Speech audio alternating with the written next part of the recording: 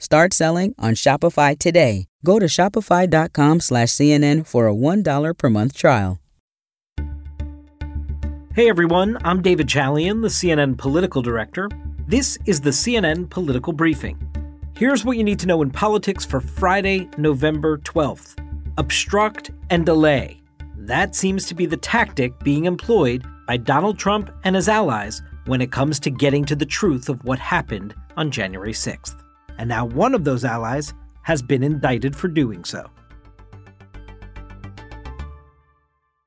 A federal grand jury has returned an indictment against former Trump advisor Steve Bannon.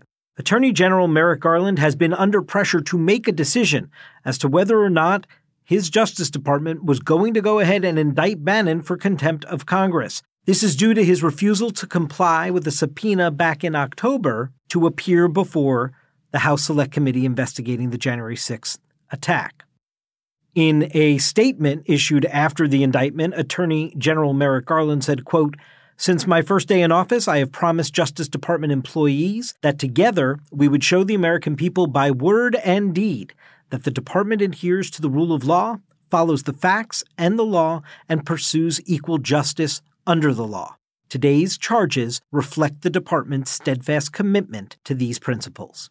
And that's precisely what this is, an assertion of the value that nobody is above the law, and you can't just simply ignore congressional subpoenas.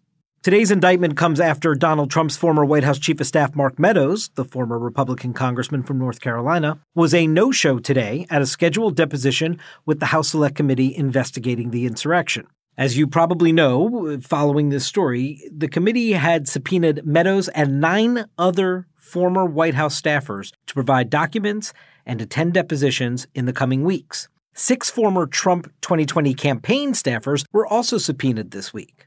It was pretty clear that Committee Chairman Benny Thompson had scheduled Meadows' deposition late Thursday to try and force Meadows' compliance with the subpoena.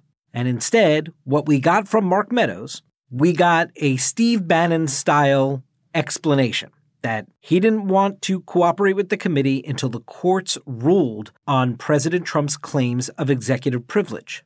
So it seems Meadows is headed for the same fate as Bannon at the moment, which is that the committee may vote to hold Meadows in contempt, pass that on to the full House. The full House of Representatives may make a referral to the Department of Justice, holding Meadows in contempt of Congress. This is exactly what Steve Bannon has had happen to him, and now presumably a decision down the road, if indeed this is the path it takes, whether or not to prosecute Meadows for being in contempt of Congress.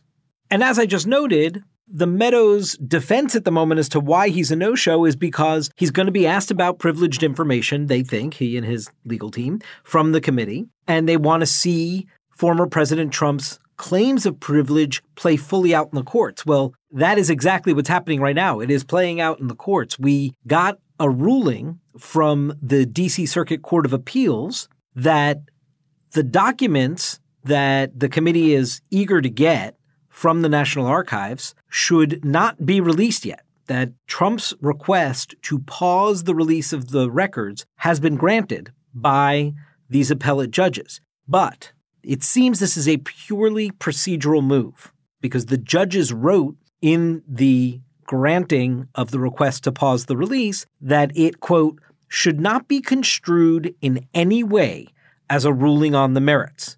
So now, of course, with the pause in place, there will be eventually a ruling on the merits of Trump's claim. And if the appellate court agrees with the lower court that there is no claim of privilege here, you remember plaintiff is not president. You remember that line earlier this week from the lower court's decision, and that former presidents don't have a claim of executive privilege.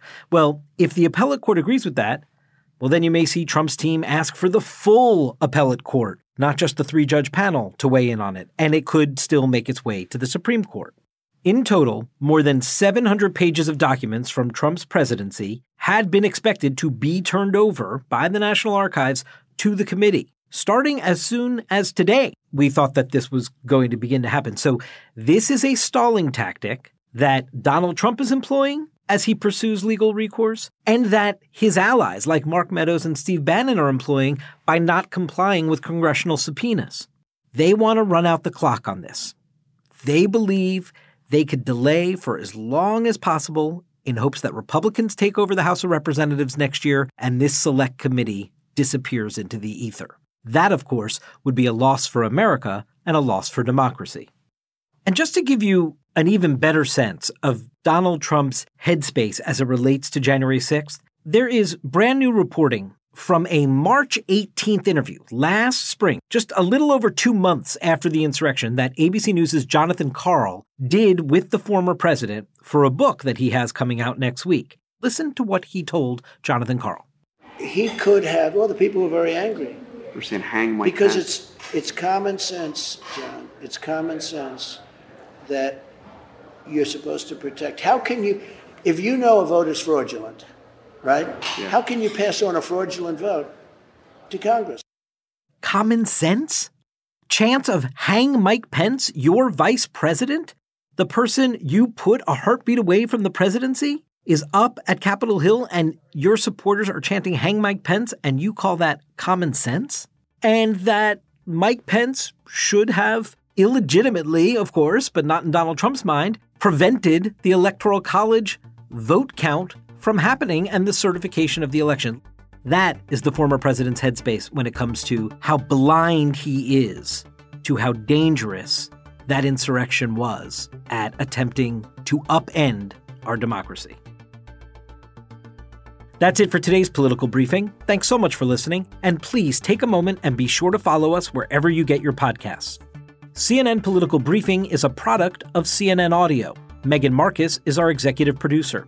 Greg Peppers is our supervising producer. Mohammed Darwish is our senior producer. Our episodes are produced by Krista Bowe and Taylor Galgano. We'll be back Monday.